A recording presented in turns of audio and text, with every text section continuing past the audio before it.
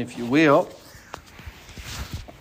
And last week we started talking about the lives of judges. So we got through two of them, and we'll get through the third one tonight, the sin of Israel, if you will. So tonight, as we look at this, in Judges chapter 10, we see Judge Tola, verses number 1 through verses number 2. And then Judge Jair, verses number 3 through verses number 5.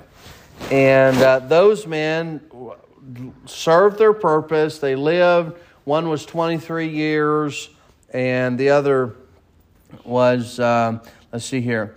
Let me read that. Verses number 3 through 5, the Bible says, and Jair judged Israel 20 and 2 years. So we're looking at 50 or 45 years of good judges that were good, and 5 verses written about them. We talked about that last week. But now we're going to look at tonight in verse number 6, what takes place, if you will, the sin of Israel. Immediately after the life of Judge Jair, the children of Israel immediately went right back into sin.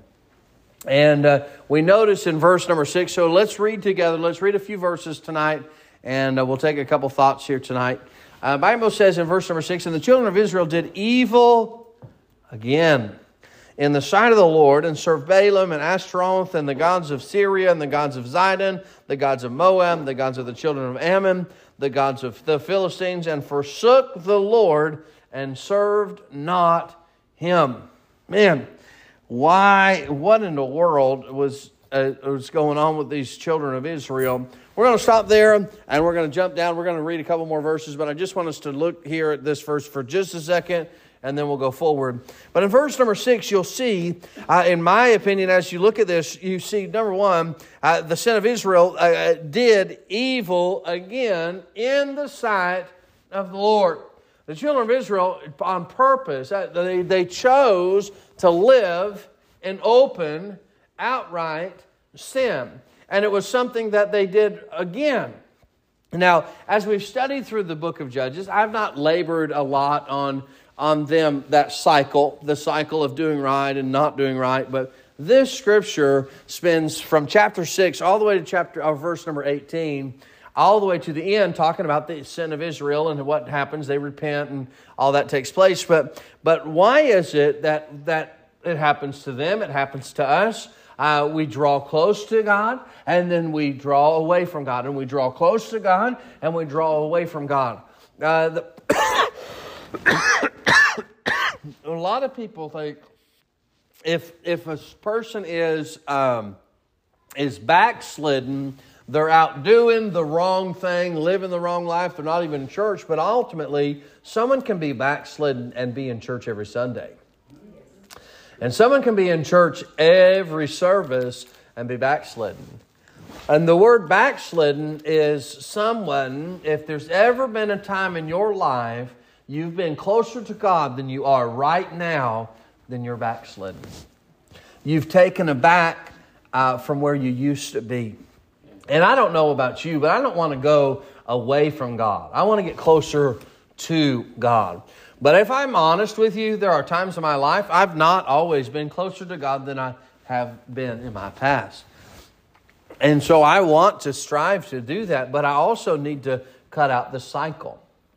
We look at the children of Israel and shake our heads, and why in the world is Israel doing this again? Are they not God's children? Were they not His own? But again and again and again and again, as a God, being their God, man, that would be frustrating. Would it not be frustrating to deal with the children that just continue to go right back to the spot? What is it? Proverbs says that the dog that returns to his vomit. You know, look, this is exactly what children of Israel did. The judge came along. He got them right. They lived right. They were right. He died. Okay, let's go live like the devil. And immediately they went right back into the sin, and they did it again. But if we look at our own lives, do not we sometimes fall in that same category? We'll do right for a good period, and then we'll slip off the wagon. And we got to get back on the wagon and do right and live right and be right. Does it make it right that this takes place? Absolutely not. But it happens. The Bible says the righteous man falls 7 times, but he gets back up. So if I've fallen, I need to get back up, but I need to try my dead level best not to slip off the wagon. Because we look at them and we're like, man, they're idiots. Well, look at yourself in the mirror. Look at yourself in the mirror. Look at where you're at. Look at Trenton. I'm talking to myself right now. Look at Trenton in the mirror. Because before I go off and say, well, this person, now, Trenton, right here. Look me in the eye. What am I doing? How close am I to God? Do I allow things in my life to get me off sidetracked and this and that? No, look, I need to make sure that Trenton is right. Because we can be judged and we can look at Israel and man, look at those idiots. And we do. I shake my head at them. Why? Did they not see what God did for them in the past? But have we not? Can we not look at our own lives and say, well, can you not see what God has done for us in our past? We make those same mistakes. So we need to, I personally feel like we need to strive not to run in the cycle. Don't have that cycle. Don't have the cycle of on and off and on and off and on and off and on and off. Evil and wicked and wicked and good and wicked and good. Just, you think we should? Or we shouldn't? What kind of cycle should we live? Good, evil, evil, evil. It is absolutely our choice. And the choice that we make should not be the evil choice. It should not be the wrong choice. But sometimes we do make the wrong choice. Thankfully, we have a righteous God who can forgive us for the wrong choices that we make. But what do we do? Repent. You do wrong. Repent.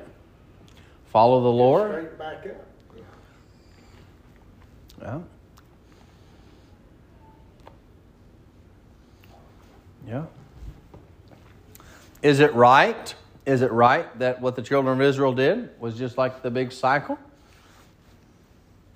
Yeah, it's not right. No. Stay with the Lord. They should have stayed with the Lord, but they didn't.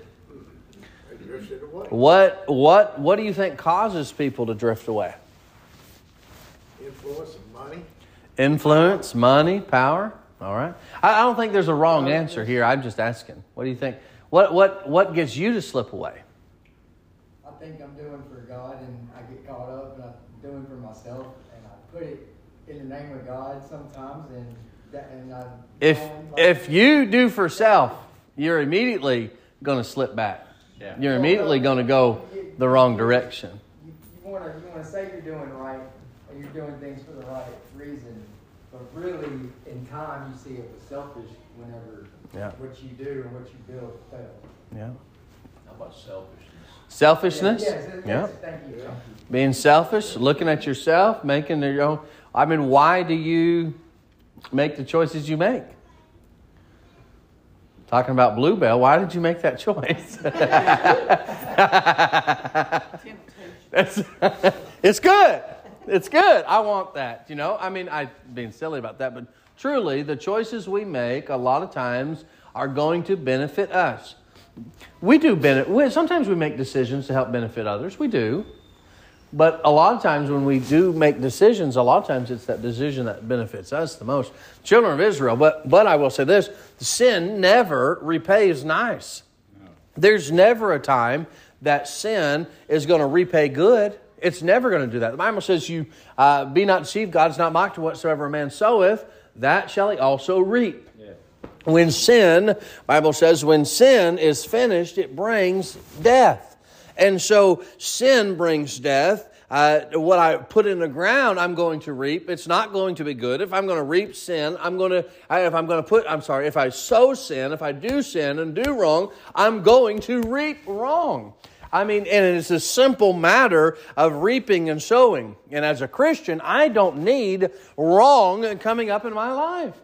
But if I'm going to sow wrong, and that's what happens to the children of Israel, They sowed wrong. Because the very next verse, verse number 7, how many gods do they chase after? It's not just one.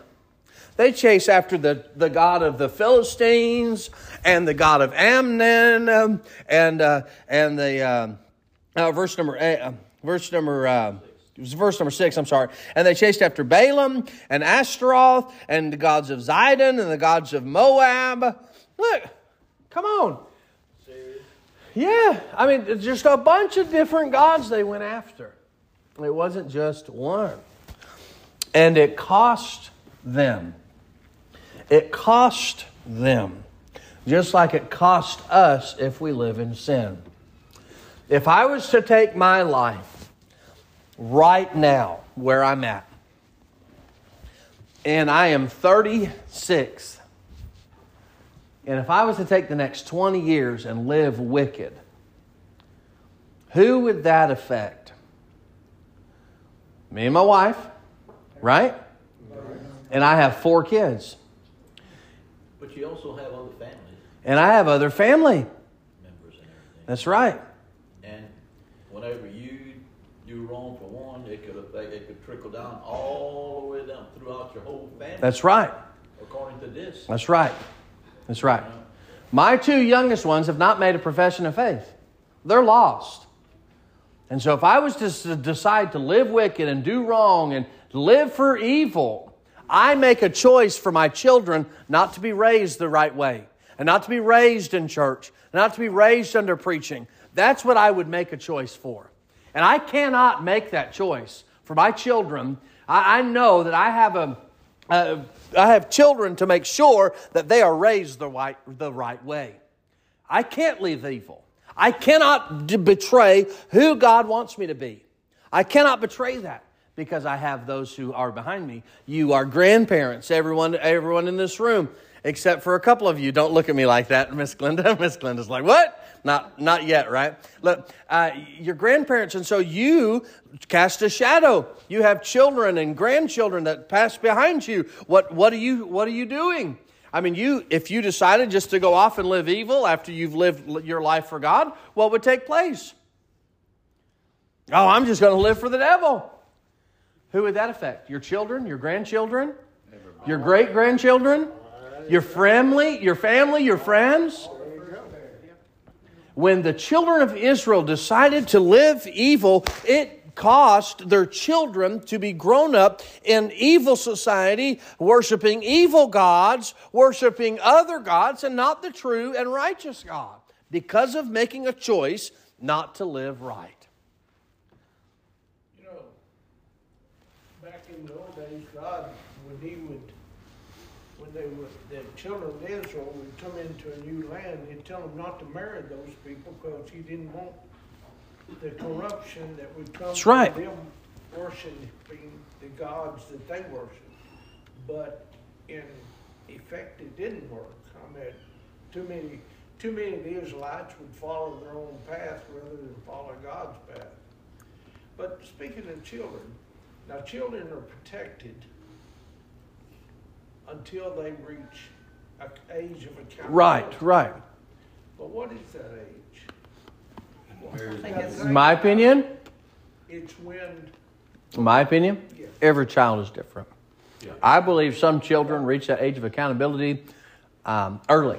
That's what I believe. I believe there's some people that never reach the age of accountability. And your children, though, are going to reach ages that some other children don't because of what you're taught in your home. What you're taught, they come to church. I mean, they're going to reach that age much younger, I think, than a lot of the kids that never darken the door of a church. Right. There's a huge possibility that they make a profession of faith really young. I made a profession of faith at 4 years old. I did not get saved at that point because I look back at that time. I did not because I still had doubt. I doubted whether I'd go to heaven or not. But I remember going to at that time we were meeting in a basement of a doctor's office at our church. that we were attending at the time. And I remember having Sunday school class or junior church class. I can't even remember which one it was. And I remember going into the closet with my Sunday school teacher and bowing my head and praying a prayer at 4 years old. But I'm going to tell you, I was lost. I did not know what it meant to be saved until I was 12 years old. I know that I was lost. But I had made that profession of faith because of being raised, in it. But age of accountability is different for everybody because everyone reaches a different age. I mean, some people can get saved. I have a preacher friend of mine who said he got saved at 4 years old or 3 years old. And I mean, to me, that's a lot because it's hard for me to imagine Lindsay bowing her head and trusting Christ at 3 years old, But it would be hard, but we can't judge. No. He said he trusted Christ. He trusted Christ, You see peer pressure brings on some kids. One kid may reach out accountability and be saved, but his buddy sees him go up and also confesses, and That's right. he's not really taking part. And that happens, I think, a lot. Right. Yes, But, sir. anyhow, just throwing that out Yes, there. sir. Was you going to say something? Well, I wanted to. What was you going to say? Well, when God created Eve, okay, the devil beguiled her. Yes. The devil ain't stopped that at all. That's right. And she belonged to God because God created her. She knew no sin. Right. He told her not to, but I believe that the serpent is still trying to stand today Oh, yeah. to make them fall. Yeah. So that testimony is worthless. That's right. The devil doesn't want us to witness to other people about Jesus Christ. No, he doesn't. Yep. And we're no better than these people, the Israelites and everything were here in the book. That's right. Because we're beguiled in just a half a second. The same way. That's like our Sunday school lesson Sunday. The reading in Romans where Paul wrote, I'm a sinner. I want to do good, but I don't. Right.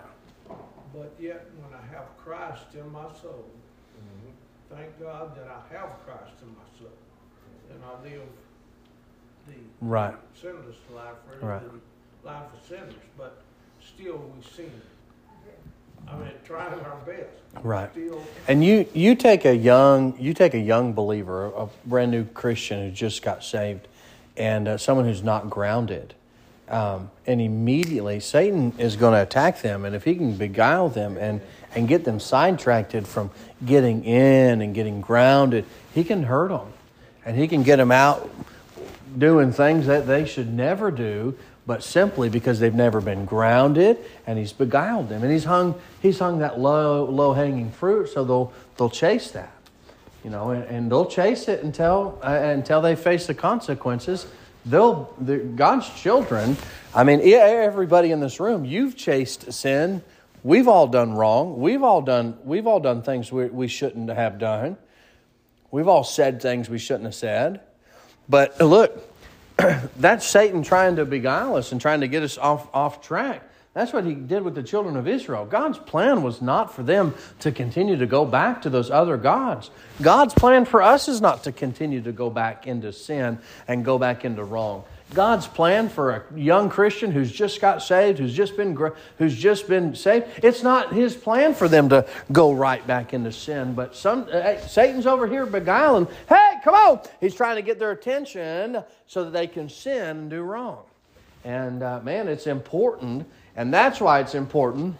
The Bible says in Psalms, "Thy word have I hid in my heart, that I might not sin against thee." One of the reasons why we ought to put God's word in here is so that when he does try to tempt us and he does try to come after us, we can say, wait a minute, Satan. The Bible says I shouldn't say that. The Bible says I shouldn't go there. The Bible says I shouldn't, and so on and so forth. So that we need to put that God's word in our hearts. These children of Israel went off track. There's an interesting statement it makes in this verse. In verse number 6, we may not even get off verse number 6 tonight, but the Bible says, and they forsook the Lord and served not Him. Did them choosing to forsake God. I don't know the exact definition of forsake. I'd have to look it up. But in my mind, when I see forsake, I'm going to turn my back on you and walk the other way. Right. That's kind of how I see forsake. That may not be the exact definition, but that's kind of how I envision forsaking. Give up? Give up. That's one translation. Oh, is that what it is? Walk the other way. Give up. Go the other direction. When they did that, were they still the children of Israel? That didn't change. Were they still God's children? Yes. They were. And they faced the punishment for their choices. God come down on them. And we read that in the next couple of verses, that God comes down on them. And they face the consequences because of them choosing to live for other gods. Well, what does it say in the New Testament? He chastiseth who He loves. Yes. Whom the Lord loveth, He chastiseth times. Yeah. You will not escape the discipline of God. I remember as a kid, sometimes if you ever did something that you knew was wrong and didn't want mom and dad to find out about it, you wanted to hide that so that mom and dad wouldn't find out about it, right? But sometimes if my mama was like your mama, she saw and knew everything for some reason. I don't know how she knew it, but she did. And you got in trouble anyways because she knew what you did, even though you didn't know that she knew that you saw or did or said, right? Even though she knew what she done. That's right.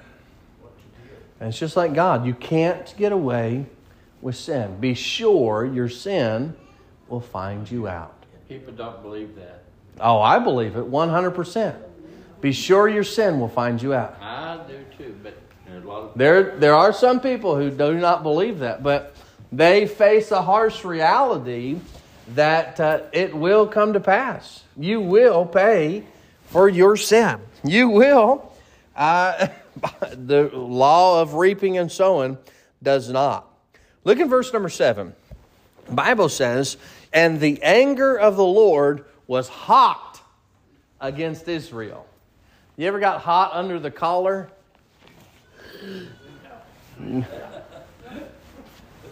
Mad? Upset? Not you good, godly Christians out there, right? God got hot, mad, upset, anger. Bible says that the Lord doesn't sin, so we know that it was a righteous anger, okay? So, Bible says the anger of the Lord was hot against Israel, and He sold them into the hands of the Philistines and into the hands of the children of Ammon. What did He do? You're going to sin. You're going to go chase other gods. You're going to go do whatever you want to do. Well, that's enough. I'm done. All right, come get them. And He sold them as slaves into slavery to the Philistines and to Ammon. So what He did? He said, I'm done. Verse number 8. And that year they vexed and oppressed the children of Israel. How many years?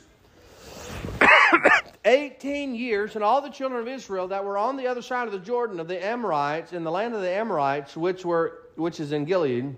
Okay? So their choice to bow down to these other gods, their choice to bow down to, let's see, in verse number 6, they served Balaam and Ashtaroth and the gods of Syria and the gods of Zidon, the gods of Moab, the gods of the children of Ammon, the gods of the Philistines, and they forsook God, they turned their back, they gave up, they went the other way, and then God said, wait a minute, stop, 18 years. 18 years they paid because of their sin. Because of forsaking God. Because of bowing down and worshiping idols. Why? Because of their wrong. Every person in here, you will face the consequences for your sin. That's right. The Bible says, and this is a verse I think is talking about death. The Bible says, for the wages of sin is judgment, death. Every sin has a wage. All sin has a wage. It is appointed unto man once to die, but after this the judgment. Every one of us die because of sin. Now, based on that, what you've done with Christ will take care of that payment for sin. If you've taken care of that, then Christ has taken care of your payment for sin. But still, you as a Christian still have to pay for your sin. What do you mean by that? You cannot live in outright, open sin against God without facing consequences by God. God's chastisement on this earth. You will not, I will not face eternal judgment. I will not face eternal damnation, hell. I won't do it because I'm born again. I've asked Christ to save me. But I will face judgment on this earth because of sin that I've done on this earth. And if I sin, and if I put sin in the ground, and I sow sin, I will reap that sin.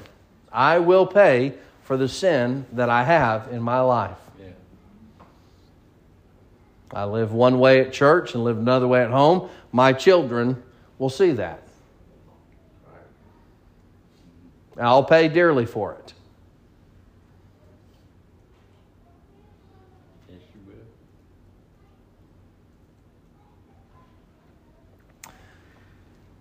We must live pure and holy and righteous before God. I don't want punishment for sin. But every one of us, do we sin? Sure. Yes, we do.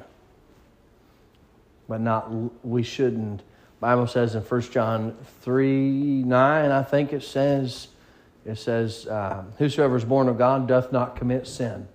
What does that mean? That means that we should not live in repetitive, open, outright sin against God. We shouldn't. If we are, we're in the wrong. There's a difference between someone who sins and wants to get right than someone who sins and says, I could care less what God says. That's a scary boat to be in. The children of Israel faced the consequences for their sin. 18 years of punishment for their sin. Next week we'll talk about how they got it right. All right. Any other thoughts or questions? Any questions? Amen.